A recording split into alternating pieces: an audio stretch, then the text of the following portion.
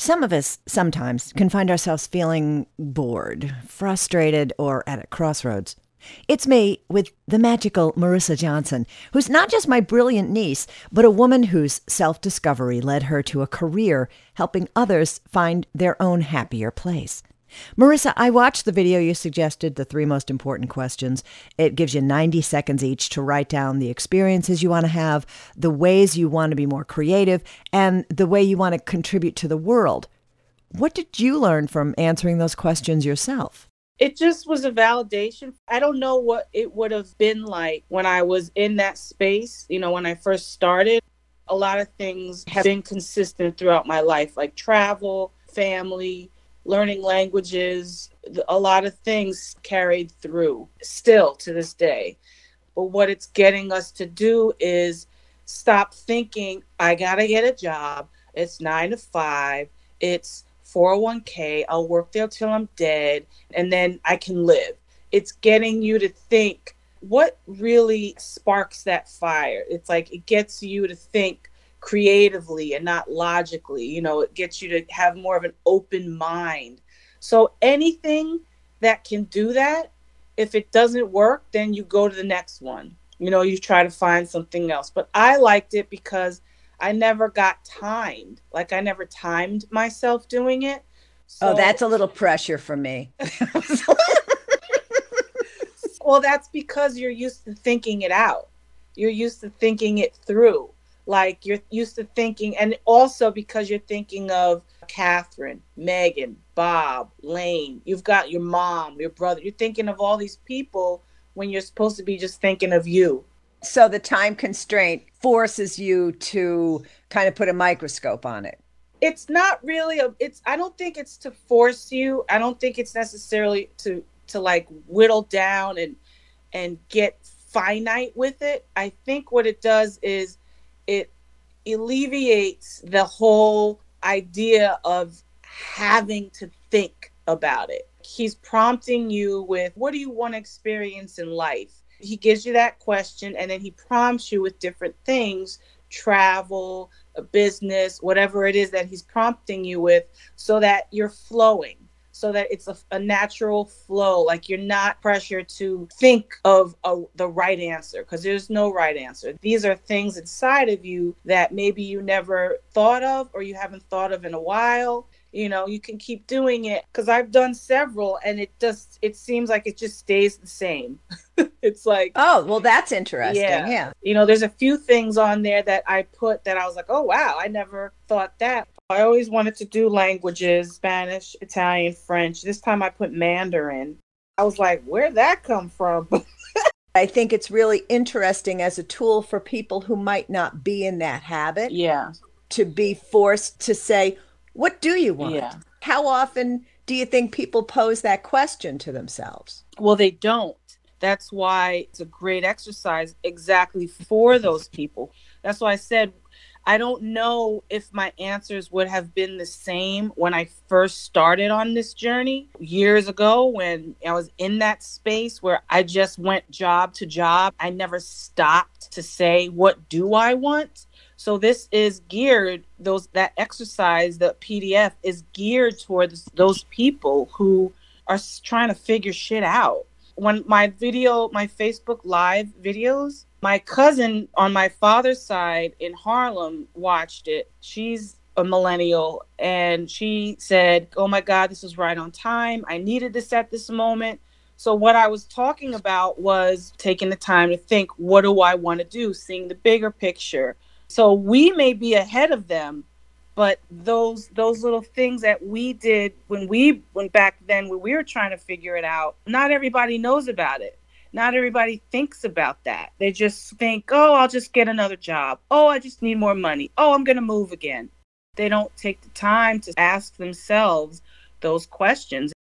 Humans have these basic needs, and some of us just focus on like a couple of them. But then we're unfulfilled and we're exhausted and we're overwhelmed and we're depressed and frustrated with life because we're not meeting all of those needs. So when you take the time and say, well, what do I need to do in order to feel happy and loved and secure and be more aware of myself and my future. So I think it's definitely for those people who are stuck in that rut. And you might not recognize why you're there or how you got there. Yeah. But if there's that overwhelming sense of waking up in the morning and going, oh my God, it's only fill in the blank Yeah. day, like living for the weekends, then it does point to, you kind of have to re-examine it. Yeah.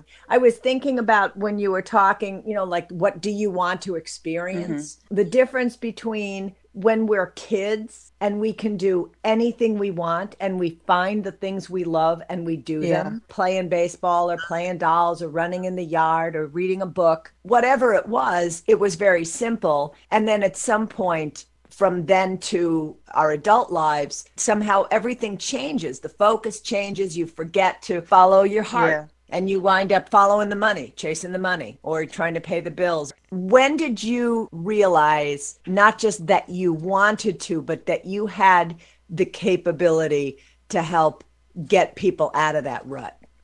When I got myself out of it. When I figured out that I was worthy of my dreams. When I got my self-worth. And that was an experience. That took time. It went from just getting out of a job situation and figuring it out like, I don't want to be in the office anymore. I want to be at home working.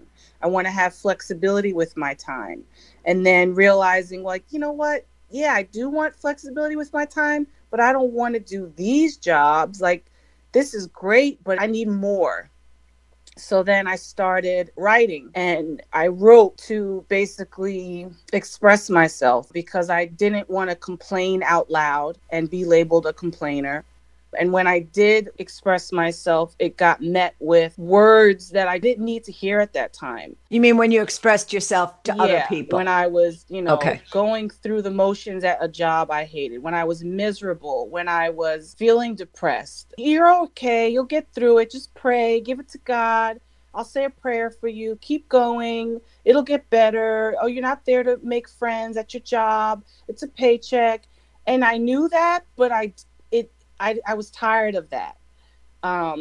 It wasn't a realization as, I could coach women.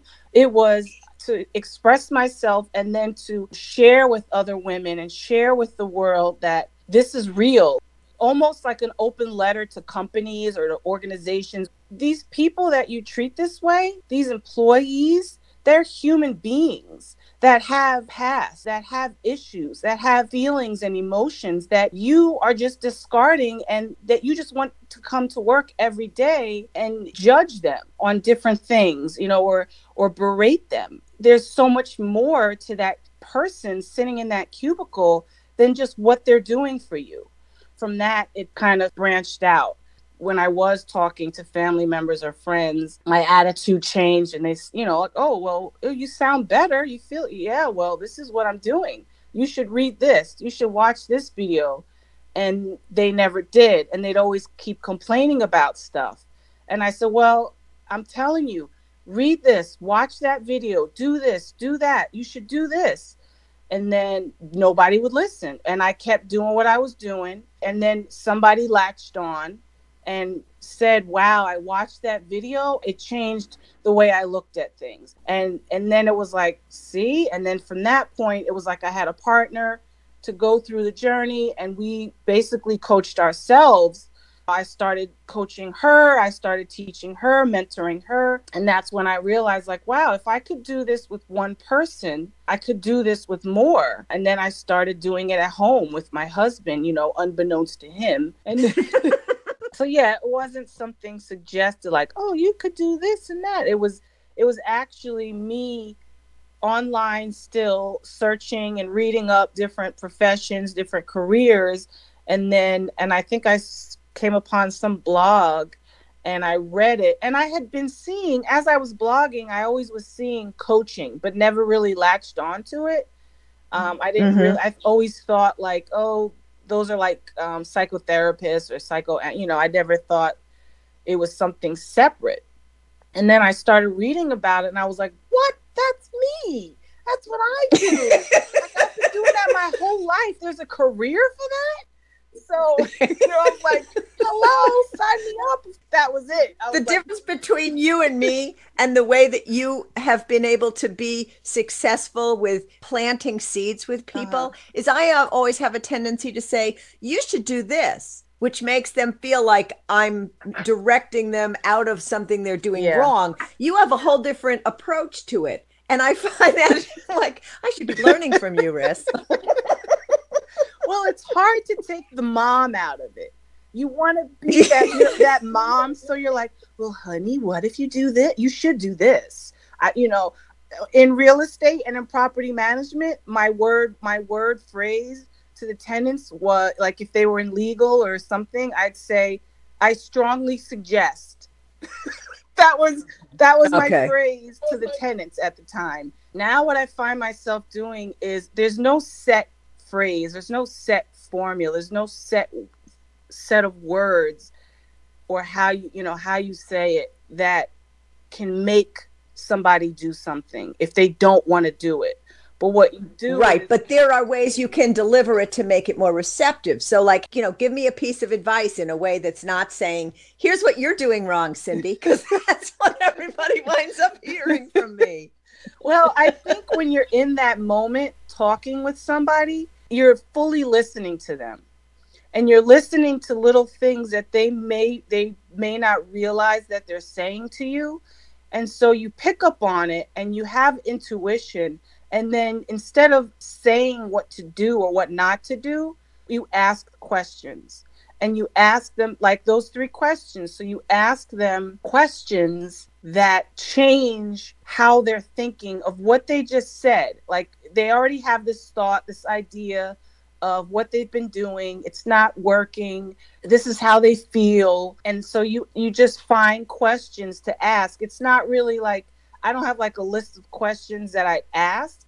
I just, as I'm in that moment of fully embodied listening to this person, your intuition kicks in and you ask. But then in that, you're still in that present moment listening. So you are mindful of how you say things, what you say. Your main objective is you're not telling them what to do.